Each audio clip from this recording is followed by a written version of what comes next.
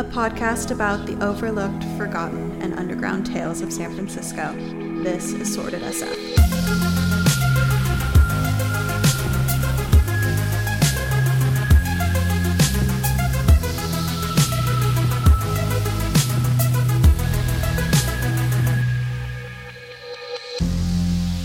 Hello, and welcome back to another episode of Sorted SF. I am your host, Monica. Hello. Excuse my voice. I'm sick with what I can only describe as the black lung. So let's just get right into it. No chitter chatter. I don't think it's news to anyone, but I would be remiss if I didn't cover the topic. So let's dive into the recent murder of Bob Lee. Bob Lee was found stabbed to death on Main Street between Folsom and Harrison on April 4th. For those who don't live in the city, Main Street isn't like a small town Main Street where it's hustling and bustling, like that's where you go with lots of shops and stuff like that. To be honest, I didn't even know there was a Main Street in San Francisco until this happened. This area is in a neighborhood called Rincon Hill. And even though it's downtown and kind of close to some of the more unsavory parts of town, it's really quiet with like not much going on at night. It's just like office buildings like Google, Firefox, and Gap, and big apartment skyscrapers. The Rincon area actually has 24/7 private security patrolling the neighborhood. At the time of the stabbing, 2 security guards were driving their nightly route around the 67-block radius, but they weren't nearby when this happened, so no hope. Rincon Hill is in the southern San Francisco Police District, and this is the first homicide of the year in the entire district. There were only 3 homicides last year in the neighborhood and 6 in 2021. So when the stabbing first happened, people were quick to jump on this train of this is because San Francisco is dangerous and the city's failing, and even Elon Musk said some shit like that. But I think folks who lived in the city knew that something else was up. My podcast guest and I actually touched on this a few weeks back in another episode because we weren't fully convinced it was a random stabbing, and stabbings are generally really personal and way more likely to happen between people who know each other than strangers. And of course, it comes out that the victim and suspect knew each other. Let's start with Bob's backstory. Bob was born in St. Louis, Missouri, and got his start building web pages for small businesses at his parents' store. His brother described him as a brilliant software engineer, a lover of art and music festivals, and an idealist who sought throughout his career to democratize access to technology. At the time of his passing earlier this month, he was 43 and the chief product officer of the cryptocurrency startup MobileCoin.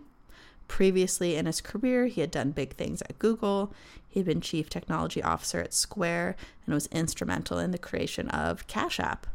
He also invested in SpaceX, Clubhouse, and Figma. And holy shit, I love Figma. It's like such an industry staple, and it only has been around since 2016, and I don't know what people in design used before Figma. I don't know, maybe something with Adobe. I don't know, I'm not a designer, but fuck, I love Figma, so thanks for investing in that, Bob Lee. In the months leading up to his death, Bob sold his Mill Valley home, which if you're interested, you can Google it. It's gorgeous. And he had relocated to Miami. Word on the street is that Bob was really fed up with SF's crime and how gross the street looks. And it hadn't been publicized why he was back in San Francisco at the time, but we can assume it was for work or to see his daughters who still live here. Or was it to see someone else? Enter to the stage his alleged murderer, Nima Momeni. Who is this guy? Nima Momeni worked in tech, and articles keep calling him a tech exec, but it's more of he would do contract work for tech companies, but mainly had been working for ages trying to get his own company off the ground. Like for 10 years, he's been trying to get his own IT firm or some shit up and running. It seems he was successful enough, and he had nice cars and a bit of status in the tech scene, I guess. He claims to have graduated from Berkeley, but Berkeley says they have no record of anyone by that name, so kind of sus, but people change their names, and who knows. I know people who use different professional names than the names on their college registration and certificates. Recently, it was reported that he was cited last August on suspicion of misdemeanor battery after a woman told police he had attacked her at his loft in Emeryville. The woman reportedly said that Momeni grabbed her arm and pulled it, pushed her physically. It's important to note he was never actually charged. Additionally, someone claimed that in 2001, he stabbed someone. This was not confirmed at all. It could 100% be false. He also apparently got in trouble for selling an illegal switchblade. All switchblades are illegal in California. I don't know. Do with that information what you will. It hasn't been proven, but it hasn't been proved false either. So up to you to add that to your own takes. I think the real intrigue comes when we introduce Nima's sister to the story. Enter Kazar Momeni. Kazar's pretty hot. She owns a luxury apartment in the Millennium Tower, and she's married to a super popular, super luxury plastic surgeon, and she looks like it. She's got a lot of work done, but it's tasteful. But she looks plastic surgery, but she's still hot, whatever. Anyway, there's not too much out there, as she isn't exactly a suspect in this, but she is important to the story. So let's get a timeline going of the events leading up to Bob Lee's murder. April 3rd, it's 3:30 p.m. A buddy who is called Witness 1 arrived at an apartment in the Mission District of San Francisco to meet a group that included Bob Lee and a woman later identified as Kazar Elisania. This friend recognizes Kazar from at least one previous encounter with Lee and knows her marriage may have been in jeopardy. Everyone is drinking and partying. Later on, Lee and the witness go to Lee's room at Hotel 1 on Mission Street, where the witness overhears a phone conversation between Lee and Nima about Nima picking up his younger sister at the Mission Street apartment. In the phone call, Nima appears to be interrogating Bob, who tries to assure and reassure Nima that Kazar had not taken any drugs and that, quote, nothing inappropriate had happened. So Nima's doing some severe overprotective brother shit. This lady's 38. She's an adult. She's fine. Eventually, Bob and Witness 1 head to Witness 1's apartment. So now it's 8:31 p.m., and Nima rolls up to the Millennium Tower where his sister Kazar owns her apartment. It's unclear if she was home at this time. Now we're fast forwarding to the morning of April 4th. It's 12:30 a.m., so early hours, and Bob Lee leaves his apartment on Mission Street, the place he was at with Witness 1. So he leaves Witness 1's apartment and heads to the Millennium Tower. We don't know why he went to the Millennium Tower or who called him over, but he enters the building at 2:39 a.m. At 2:03, Nima and Bob take an elevator together to the lobby of the Millennium. Then they leave the building in Nima's car. Nima drives Lee to the Rincon Hill neighborhood where they park for a few minutes, kind of near a Caltrans fence. At 2:25, they get out of the car and stand on the sidewalk for about 5 minutes. And at 2:30 a.m., Nima lunges at Lee with a kitchen knife, stabbing him 3 times in the hip and chest, with one wound penetrating his heart. Lee staggers down the block, leaving a trail of blood. Nima departs the other way, pausing briefly at a Caltrans fence near the spot where investigators later found the knife. He then leaves in his BMW. I don't really want to get into what happens in the 10 minutes between Bob being stabbed and the paramedics arriving. So if you want to watch the security footage, it's available. Just give it a Google. But in short, it's 10 minutes of Bob screaming for help, trying to flag down cars while he's stumbling and bleeding out, and trying to ring the doorbells at apartments around it before collapsing in the entryway of one of those apartments. Police find that kitchen knife near the scene of the crime by those fences. After Bob had passed and once Nima was arrested on suspicion of the murder, police were able to unlock Bob's phone and found 2 interesting things. The call log indicates a FaceTime call between a contact named Nima via Kazar and Bob, which I take as Bob and Kazar knew each other and she introduced him to Nima at some point.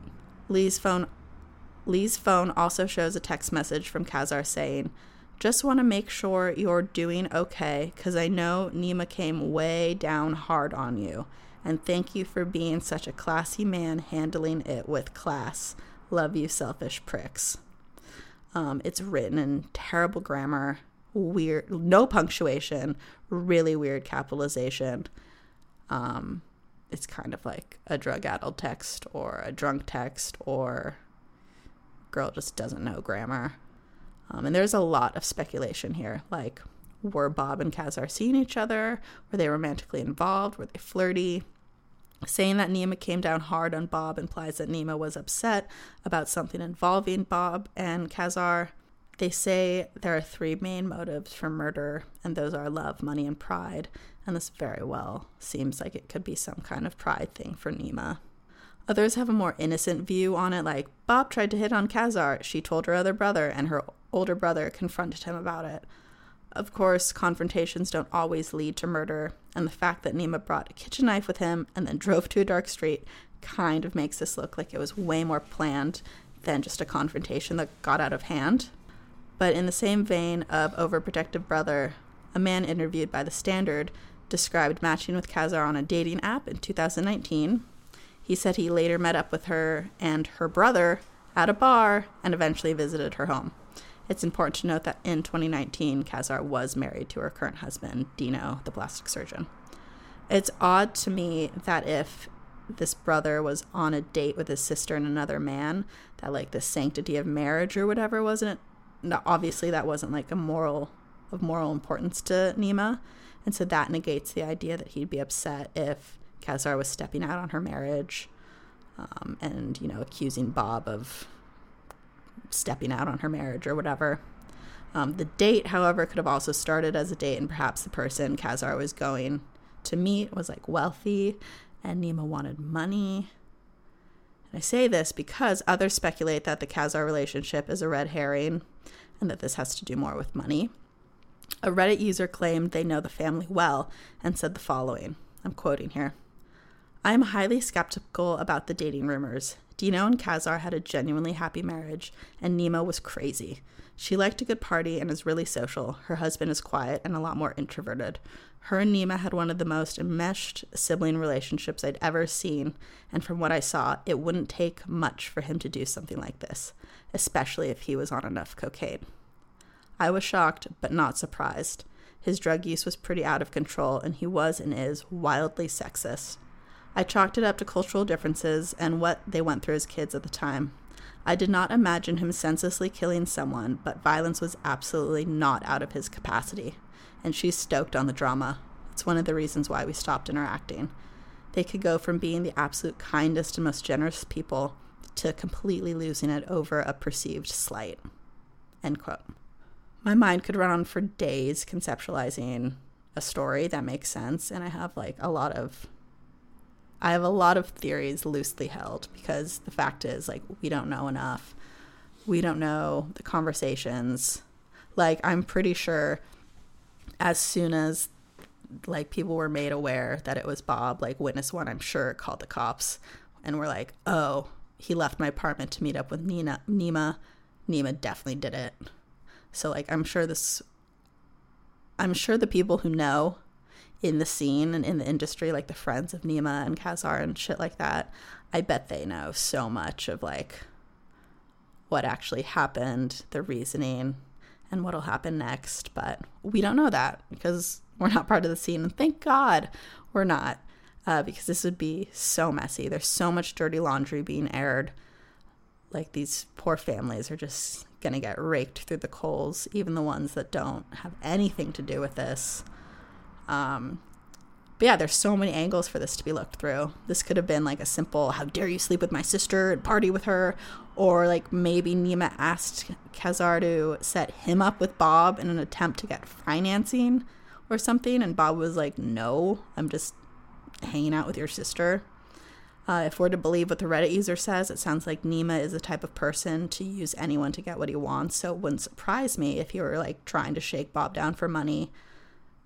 People speculate that Kazar is her husband's beard, or they have an open marriage. I just don't know. No one knows. Well, someone knows, but not me. This trial is going to be insane. And again, who knows if we'll ever get the full truth. But it's a A wild case fueled by drugs, power, and the cutthroat world of tech. So we gotta love San Francisco for that. Let me know what you think is gonna happen. What do you think sparked this? What caused it? Is Nima an overprotective psycho brother? Was his motive money? I'm interested to hear what you have to say. So let's chat about it.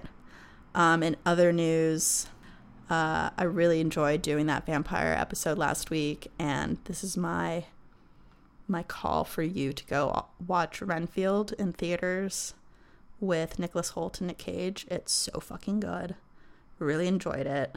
The whole theater was like laughing out loud. So there's my pitch for that. Let's see, what else? 420 just happened on Thursday. I took part in no public activities because all that is traffic and people. That's bullshit. Hate that. What else?